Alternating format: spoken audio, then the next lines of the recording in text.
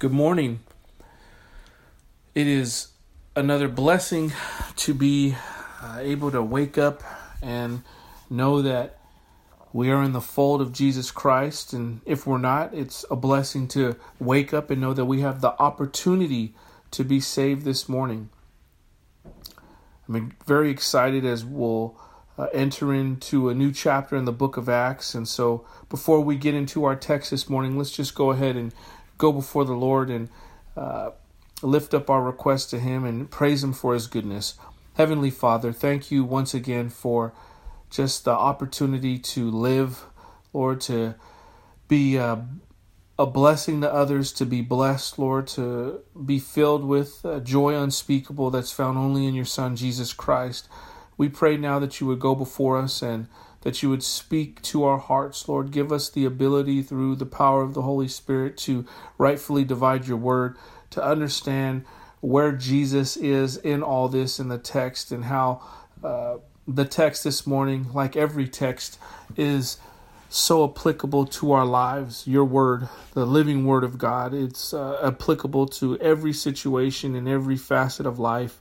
Lord, we just want to be able to learn from your word today. We want to be able to glean from it and really see how it just hits home to the deepest part of our own hearts personally, that it would transform us and change us, Lord, and make us to be more like your Son, Jesus Christ, to be sanctified by the washing of the word. So again, we thank you and we love you. We pray this all in Jesus Christ's mighty name.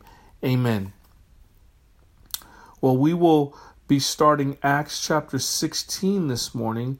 We will be in verses 1 through 5, taking little chunks at a time, but much truth is found in these first 5 verses. So let's just go ahead and begin, starting in verse 1. And it reads, Paul came also to Derbe and to Lystra. A disciple was there named Timothy, the son of a Jewish woman who was a believer, but his father was a Greek. He was well spoken of by the brothers at Lystra and Iconium. Paul wanted Timothy to accompany him, and he took him and circumcised him because of the Jews who were in those places, for they all knew that his father was a Greek. As they went on their way through the cities, they delivered to them for observance and decisions that had been reached by the apostles and elders who were in Jerusalem. So the churches were strengthened in the faith, and they increased in numbers daily. I've entitled this message, Going Beyond the Call of Duty. Going Beyond the Call of Duty. As I stated, today we are in Acts chapter 16, and we're going to be introduced to Timothy, a pillar in the faith and someone who was used mightily in these times, and someone we can glean from as a follower of Christ and his example of what it means to be a humble servant of the Lord. We will today get a little bit of background as to his early upbringing, him as a child, young man, and from that we will be able to pull our main text. The first main point we have this morning is this: one's racial background has no bearing on whether or not the Lord will use them. We know from the text, as it said, that Timothy's mother was a Jew, but his father was Greek. That would have classified Timothy as your typical half-breed, someone who's not of a full race. This was, if you take in biblical terms, the woman at the well. She was again, she was a half-breed as well. She was a Samaritan. So in essence, this was basically in the same bucket, same category as someone who was a Samaritan. The world at that time would have looked down upon Timothy because of his race. The simple fact that the Jews did not approve of anyone who was not full blood. You were either a Jew or a Gentile. If you were not a Jew, you were not looked upon as having favor upon your life. You were not looked upon as being someone who was credible, or someone, again, who was even considered a whole human being. But God saw things very differently. He saw something very different. He saw in Timothy a young man who had a hunger and a thirst to serve him. One's desire to listen to the Lord, to obey and to serve him, and to love his son Jesus Christ is what God sees in every believer. That's what God sees. He sees the condition of one's heart. He sees the innermost workings, what is going on within us, not focused solely on the exterior of a person. One's race is of no significance, meaning the Lord will use you and I not based on our race, but rather He will use us based on our willingness to submit to Him. He will not use us based on our pride, or at least that is until our pride is broken and you and I can be built back up as the potter does the clay and create that vessel, mold it and shape it into what His liking is for His purposes. That's the first main point. The second main point is this: never underestimate the power of a Christian parent. We will learn how Timothy's early upbringing had a lasting impact upon his life. And you and I know, if you are a parent, as parents, we want the best for our children. We ultimately want them to have a better life than the lives that we live. We want them to surpass us in all that we've done. We want them to accomplish more. We want them to be, that much more secure and to be that much more successful than we do. Any parent worth their salt would do just about anything for their children. People will jump through walls and go through fires for their children. And what better thing for us to do, what better thing to give our children than to teach them the truth of who Jesus Christ is from an early age, setting that foundation for them. So as they grow, they have the backdrop of Christ. They have the understanding of what true truth is and not falsehood. And so when they run into troubles and problems of various kinds, as we know they will, they have the foundation of Christ to fall back upon.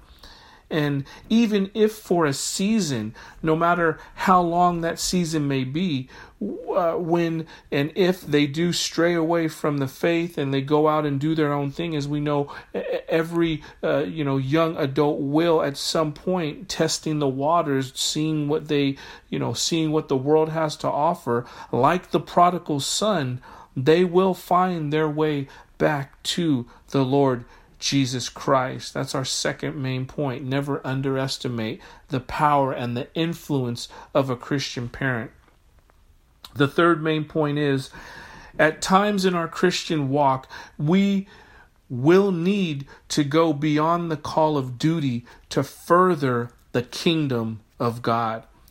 As we see with Timothy, he wasn't required to be circumcised because he wasn't a full Jew. He wasn't under the Mosaic law. But because he was a half Jew and he was half Greek, his witness could have easily come into question amongst the Jews. So he voluntarily did this. He voluntarily was circumcised, and in doing so, he broke down barriers of stereotypes, barriers of bias, barriers of questioning whether or not he was legitimate in his faith.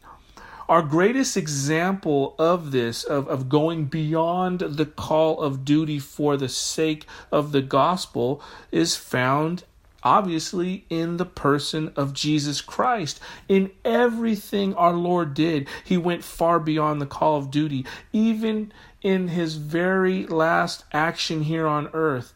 You see, because he had every right to not even acknowledge the thief on the cross, who was definitely guilty, and some Bible scholars believe that he was even a murderer.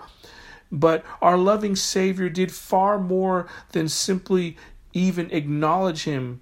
He saved and won his soul.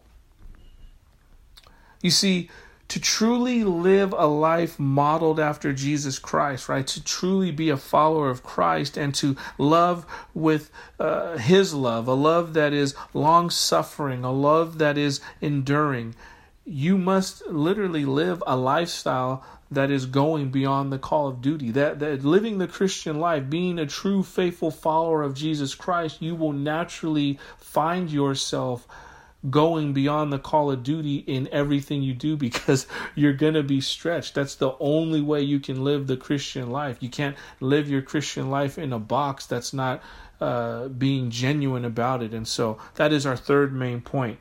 Okay, great. Now that we have our background, let's go ahead and get into the text. Let's dive right in. So we'll begin in Acts chapter 16, verses 1 and 2. And it says, Paul came also to Derbe and to Lystra. A disciple was there named Timothy, the son of a Jewish woman who was a believer, but his father was a Greek. Then he came to Derbe and Lystra. He was well spoken of by the brothers at Lystra and Iconium. So real quick here, let's get a bit of background to set the scene for these first two verses. So Paul arrived in Derbe, where he had great success on his first missionary journey. And in Lystra, that's where, he also had great favor upon him there. Remember, in Lystra, though, this was where that crazy, wacky situation popped out, where the crowd, right, they were trying to honor Paul and Barnabas. They were trying to actually, worship them as pagan gods. And Paul and Barnabas had to tell them, no, stop worshiping me. I'm a living creature just like you. You need to worship the true and living God, not us. We're just servants. We're just mouthpieces for the Lord. Paul had begun this missionary journey having come from Antioch, and so all along the way, he basically strengthened the churches throughout this whole region of Syria and Cilicia. This was going on. He was going back and forth, and he was, reaching out, making sure that young believers were becoming more mature in the faith, and making sure that the true biblical teachings, the true doctrine was being taught. This is what was going on in this time. And some Bible scholars believe that this first missionary journey, it finished about 5 years prior, before these events in Acts chapter 16. So the reason I bring that, the 5-year period, is because this is very significant, because we will learn that Timothy was one amongst many people who were greatly affected by Paul's witness. So, Timothy must have observed him, or at least heard of Paul and, the works that the Lord was doing through Paul during this 5-year period. Timothy as a young child, young man. Paul was anxious to see for himself how the work of the Lord continued amongst these churches he founded 5 years before. He was all about being hands-on. Paul was about making sure that people were being strengthened, that people were maturing, that people were growing. He had a true pastor's heart. He had a true servant's heart. He had a heart for the people. And for us today, the application is this. As Christians, how do we do with following up? How are we doing with that? And what I mean by that is, are we checking up upon our brothers and sisters in Christ? Do we have a concern? Do we have a care for their spiritual well-being? Or are we those that we only see them when we see them, and we honestly don't, we're so busy with our own lives that we don't really have any care or concern for what's going on with them? I'm learning in my own life how impactful a simple phone call is, to reach out to a brother in Christ and just say, hey man, you've been on my heart, dude. How are you doing? What's been going on? Showing a care and a concern. We may think that we can't do much because of the pandemic, but again, a simple call to someone will go a long way as to showing that you actually really care about them and their well-being. Paul felt this way, and he was this way. He went beyond the call of duty and made sure he checked upon the churches, checked upon his brothers and sisters in Christ to make sure that they were well, and we should do the same. All right, next, enter Timothy. This is where we first see Timothy. In the time since Paul had been to Lystra, a young man named Timothy had been serving the Lord. The text tells us this, that he was well spoken of by the brethren. So the first thing we see is that his reputation was good. It was, above reproof, reproach, meaning there wasn't anything that someone could pin on him to try to tarnish his name. His reputation was good. It was of, it was just right. There wasn't dirt to shade on his name. He was well spoken of. And this is very significant because he was well spoken of, yet he was of mixed race. Timothy had a believing mother of Jewish background, and he had an unbelieving Greek father. We know that Timothy was raised by his mother and grandmother who were of the faith, because we can read about that. 2 Timothy chapter 1 verse 5 tells us this, and it says, I am reminded of your sincere faith, a faith that dwelt first in your grandmother Lois and your mother Eunice, and now, I am sure, dwells in you as well. Though Timothy was not a full Jew, and he didn't grow up in a home where both of his parents were believers, he did have a believing mother and grandmother. I have a question. How important is it to have someone in your home guiding you spiritually as you grow up?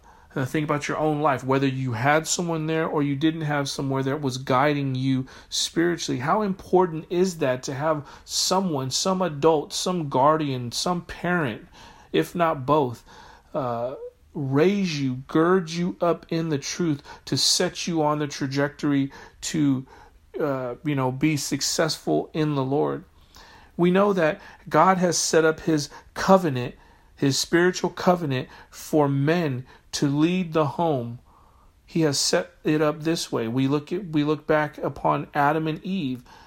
God created Adam first for the purpose of him being the spiritual head of his home, his household, and then he created Eve. The Bible doesn't go into great detail about Timothy's father, so one could speculate this and that, but don't want to go there. But the Bible does tell us that his father was Greek. Okay, we're clear on that. But the Bible does credit his grandmother and mother for raising him up in the faith, and so we can gain from that his father was not involved spiritually in his life. That is, at least rearing him up in the Christian faith, but it was his grandmother and mother that did that job.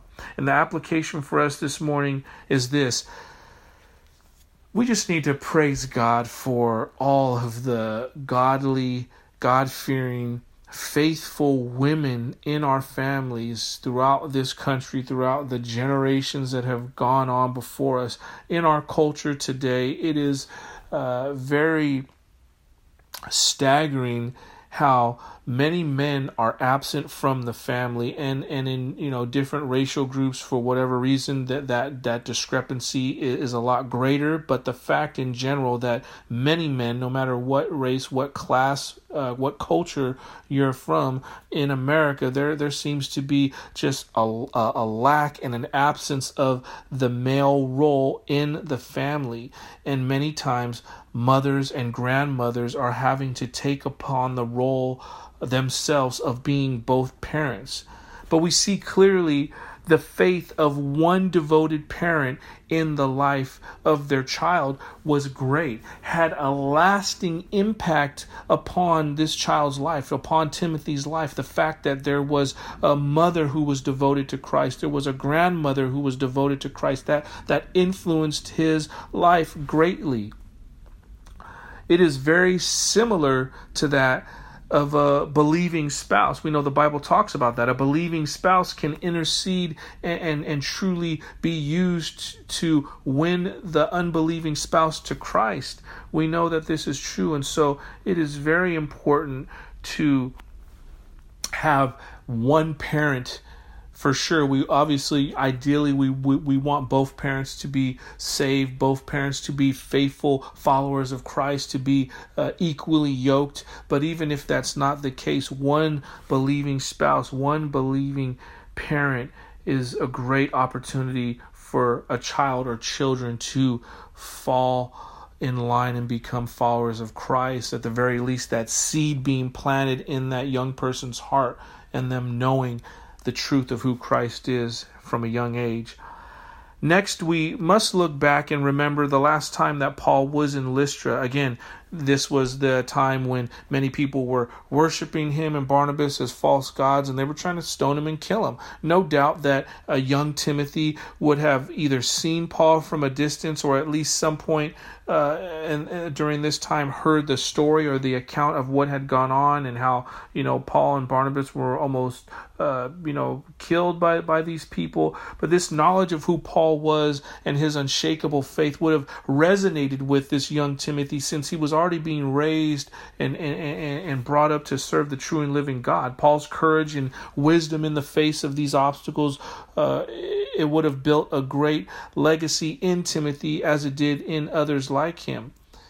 It would have resonated and just basically confirmed the things that Timothy was already learning, and he would have been influenced heavily by. Some almost like how people, older generations will say, "Oh, I remember hearing Billy Graham or seeing him in the Colosseums during the Crusades." That kind of interaction or that kind of witnessing someone being used heavily for the Lord, that's impactful, and the same thing was going on here with Paul and Timothy. We must also understand that the church had just settled the matter of Gentiles not needing to observe the Mosaic law in order to be saved. So growing up for Timothy, him being a half Jew and half Greek, this would have been an issue that definitely would have hit home for him. I mean, just think about it. How easily would it have been for Timothy to have been torn as far as, what side of his heritage should he honor? Should he, side more with Greeks than with Jews, or, vice versa? And he would have went through this. And, many people today, I do believe they struggle with that. People that are of mixed race, they are, struggling to find their identity. But again, this is the thing, you don't necessarily You shouldn't, I should say, find your identity in your race. You should find your identity in Christ. That way, no matter what race you are, whatever mixed culture you are, yes, that is your heritage. That is part of who you are. But ultimately, the core, the fiber of who you are is found in the person of Jesus Christ and Jesus Christ alone. And, from what we see from Timothy being, someone who was upright and spoken well of, I think that he, honestly respected both sides of his heritage and his race equally. But he made the best choice in honoring the Lord above any race or culture. And we know about this from the details of his upbringing. He was a stand-up individual whose desire was to please God. And the Lord had favor upon his life and confirmed that race holds no criteria for any individual to be saved and used in a mighty way for him. And that goes even into, those that were, unfortunately recipients of leprosy, right? Back then, if you were a leper, you were cast out. You couldn't be a part of the normal population. And what do we see Jesus doing all the time? Going beyond the outskirts of the towns and the villages, to the wastelands, as you could put it, and he would heal and deliver these lepers and allow them to not only be healed physically, but most importantly, have their sins forgiven, have their hearts be changed from a stony heart to a heart that was soft and of flesh, and be able to serve the living God. And that, again, how wild and crazy was that back then for people to witness, especially the religious leaders, to see someone who was a leper for 30, 40 years of their life, all of a sudden they're healed of their leprosy, and now they're they're in a position to serve the true and living God. They would have thought, man, you can never serve God. You're not worthy of serving God. You're a leper. You have a disease. Little did the religious leaders know they had the disease running rampant of vicious sin in their hearts, the worst disease of all, that can only be cured by the Lord. The criteria in acceptance of his son Jesus Christ and obedience to his will, that's what it is. It's not about your race. It's not about that. It's all about, is one willing to accept Jesus Christ? Are we willing to humble ourselves and recognize we need to receive Christ as our personal Savior? And then from that point on, with the power of the Holy Spirit, begin to be obedient to his will.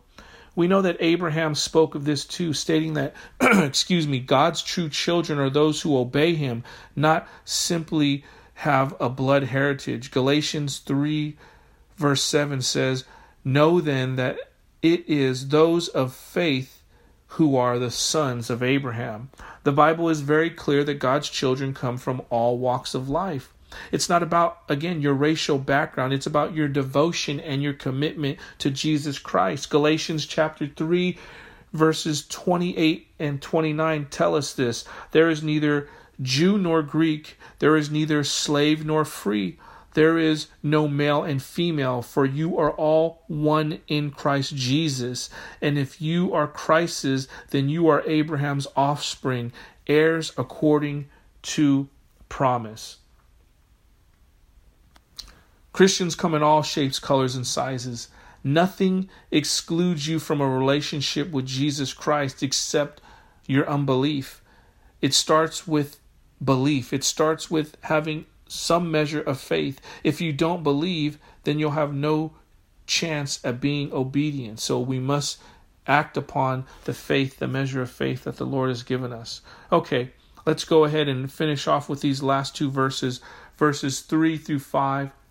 And it says, "Paul wanted Timothy to accompany him, and he took him and circumcised him because of the Jews who were in those places, for they all knew that his father was a Greek. And they went on their way through the cities. They delivered to them from observance the decisions that had been reached by the apostles and elders who were in Jerusalem. So the churches were strengthened in faith, and they increased in numbers daily." Paul wanted him to go with him on this next missionary journey. Paul was impressed enough with Timothy to ask him to join the missionary team.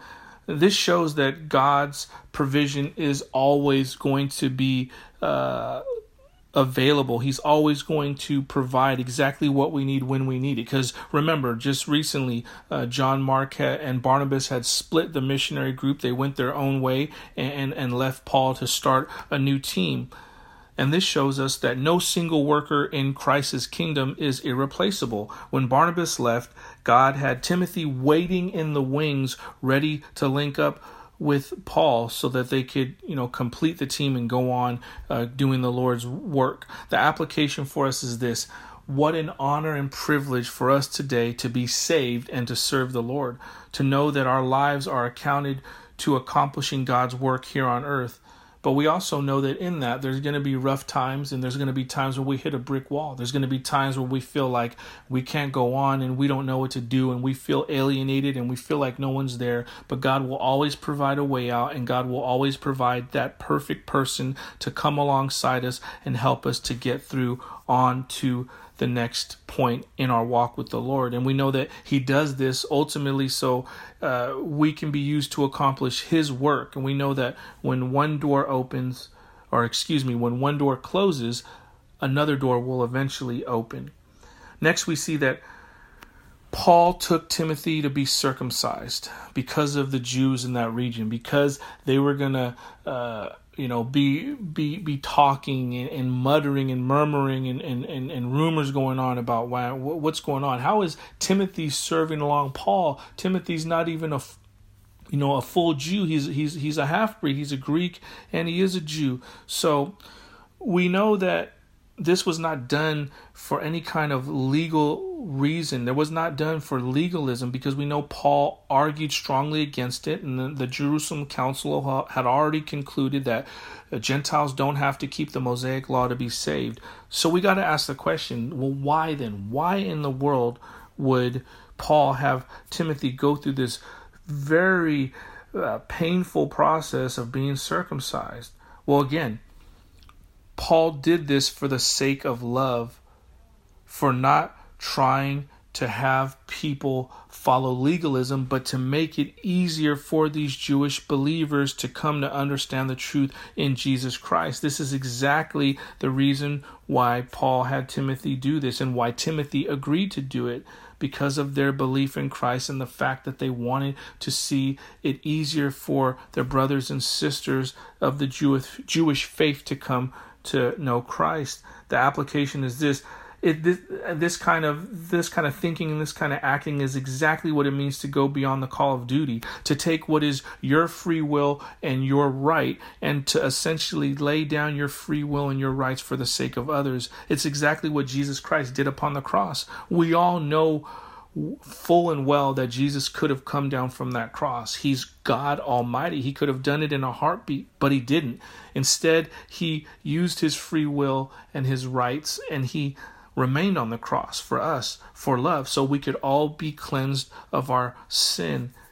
And we know that this was the heart of Paul and Timothy as well, because they wanted to see their brothers and sisters come to know Christ. They wanted to make it easier for them to be able to do this and to do it well. And for us today, there's going to be times, if it hasn't happened already in our own lives, where we're going to have to go beyond the call of duty. We're going to have to lay down our rights in order to make it easier to not create tension or friction, or unnecessary tension and friction between us and other brothers and sisters in Christ. This is important because this is the kind of action that directly reflects the heart of Jesus towards his own church.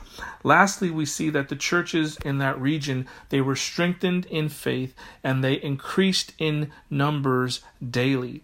Paul, Silas, and Timothy together, they enjoyed great success in their work in the ministry and of strengthening the churches and watching them grow. But their work was successful because their interest was in strengthening the churches. Their interest was not in accolades, was not in recognition, was not in being identified as being these great men of God, but they simply had hearts and desires to want to serve people and to serve them well and to ultimately serve the Lord well. The application for us this morning is this: strong churches will naturally mature spiritually and grow without relying on man-made or man-centered and manipulative methods. The reality is simply this: whatever you bring people in with, you're going to have to also keep them with those things, those gimmicks, those gadgets, whatever that is. And once that runs out, people are going to split because you're not going to have anything to sustain them with. That's why you just need Jesus Christ. You need to preach Christ. You need to share Christ. You need to show the love of Christ with people, because the reality is we're never going to run out of Christ. He's the living water. He's inexhaustible. And so if you share Christ with people, that's what people are receiving. That's what people are going to expect when they come to your Bible study, when they come to your church to hear a message. They're going to be hungry for Christ, not donuts, not for ponies, not for, a free tablet or whatever it may be. They're going to get Jesus Christ, and they're going to be fulfilled in him. And as we know, Jesus Christ is the only one who can keep the ship afloat. Amen. All right, let's pray. Heavenly Father, Lord God, thank you again for just your word. Thank you for your message as it's gone forth. Now, Lord, may you help us to meditate on your word. Help us to understand how this applies to our lives personally. And Father, we pray for the opportunity to live this out today and in the upcoming days as you will us to live. Father, we pray for those that are in need of salvation. We pray that if they have heard this message, that you've convicted their hearts, Lord, and that you are doing a work in their heart, Lord, to draw them to you, that they may be saved. It's as simple as professing with one's lips and in the quiet stillness of their hearts that they recognize that they're a sinner and they're in desperate need of salvation to be saved, and only Jesus Christ can save them, Lord. So we pray that you would do that mighty work in every unbeliever's heart. In every believer's heart, we pray that you would continue to help us to stand upon the rock of Jesus Christ and to not waver in these times of uncertainty, in these times of distress, in these times that are building fear in many people. May we be those who are strong in the faith, and may your strength be made perfect in our weakness. Father, we thank you and we love you. It's in Jesus Christ's name that we pray. Amen.